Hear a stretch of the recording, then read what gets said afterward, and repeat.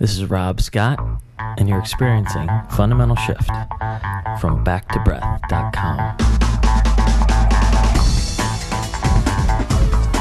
Hi, everybody. Let's say for a minute that I'm a teenage boy, and I just heard that Tommy so-and-so wants to fight me in the schoolyard. Fear comes up to me, but I'm supposed to be tough in front of my friends. I'm supposed to be okay. I'm supposed to be a man. And so it's not okay to feel that fear. Or at least that's what my belief system would tell me. Let's say I'm a woman in college, and I was raised very Christian, and I believe we should all love one another. But Maggie was just hitting on my boyfriend, and anger starts to rise up in me, but I don't get angry because of my beliefs. Anger's not acceptable. So instead, I end up feeling that anger, and I also feel anxious. And I get a second level of emotion to deal with because of the conflict of my first emotion not being okay with my beliefs. It wasn't okay to feel the way I felt. My anger was not accepted by me. And so I got uncomfortable that I felt angry.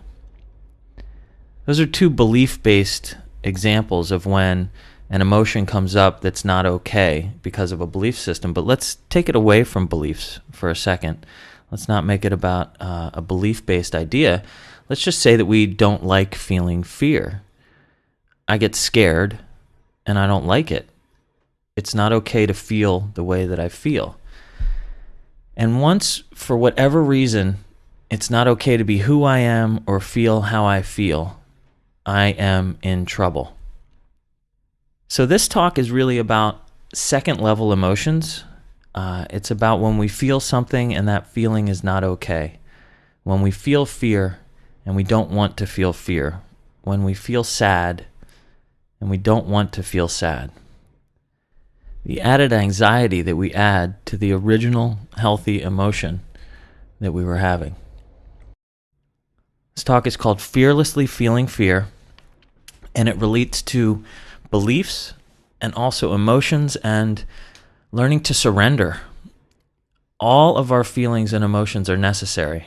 And by that, I mean that they're a part of the language to tell us how we are relating to our situation and our own circumstance all the time. And it takes courage to really feel fully what we feel. And nobody really teaches us to do that.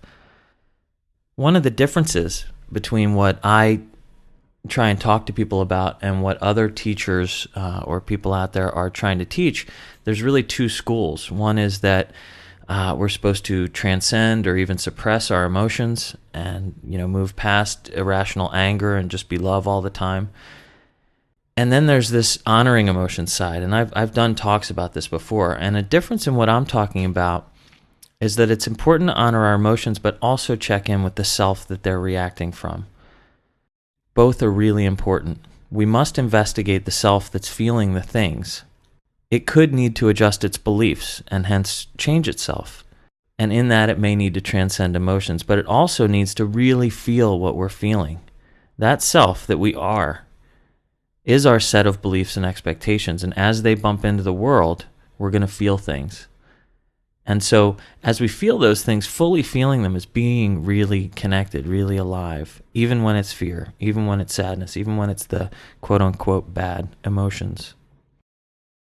One of the worst things that I see in people and myself is when we resist what is. When I am resisting life, I am deeply unhappy. And when I accept what is, I can face anything. I can fearlessly feel fear.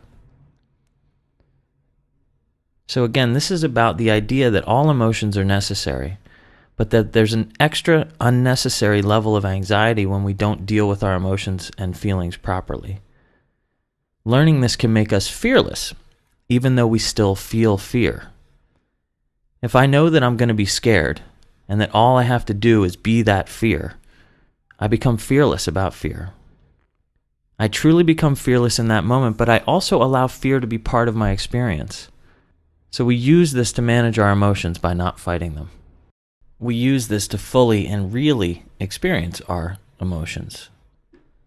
So this is all good talk, but how do we actually do it? The deep commitment is to one of surrender. It's to one of, it's to an ideal that we're supposed to be what we are. And it's a realization and an understanding that it's my own dissatisfaction with this moment that all my unhappiness comes from. You know, actually being sad sometimes can be really rich, really beautiful. There's nothing wrong with it. It's when I am sad and I don't want to be sad. That difference, the difference between what is and what I want to be, is where we get beat up. It's where it really starts to hurt. And so that will come up. You know, our preference will constantly critique this moment and say, I'm bored, I'm unhappy, I'm angry, I'm all these different things. And being okay with being all those things, being okay with being bored, allows that boredom to shift, but it also allows that boredom to not be so bad. And so you're sitting at a bar with friends, and not as many friends came as you wanted, and the night didn't turn out how you wanted it to be. Surrendering to what that night is, I guarantee, is your best strategy to get the most out of that experience. The more you're sitting there wishing the night were different than it was, the more you're just really wasting time and not treating yourself all that well in the process, or anyone that you're with, actually.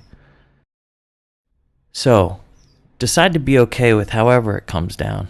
You know, this is something about faith. This is about surrender. This is about a realization of it's all okay. You know, that this is life, and I'm checked in, and I'm going to experience it as fully as I possibly can. Fearlessly feeling fear. That's courageous stuff. Thank you so much for listening. This is Rob Scott. Be kind to yourself and everybody else. Bye-bye.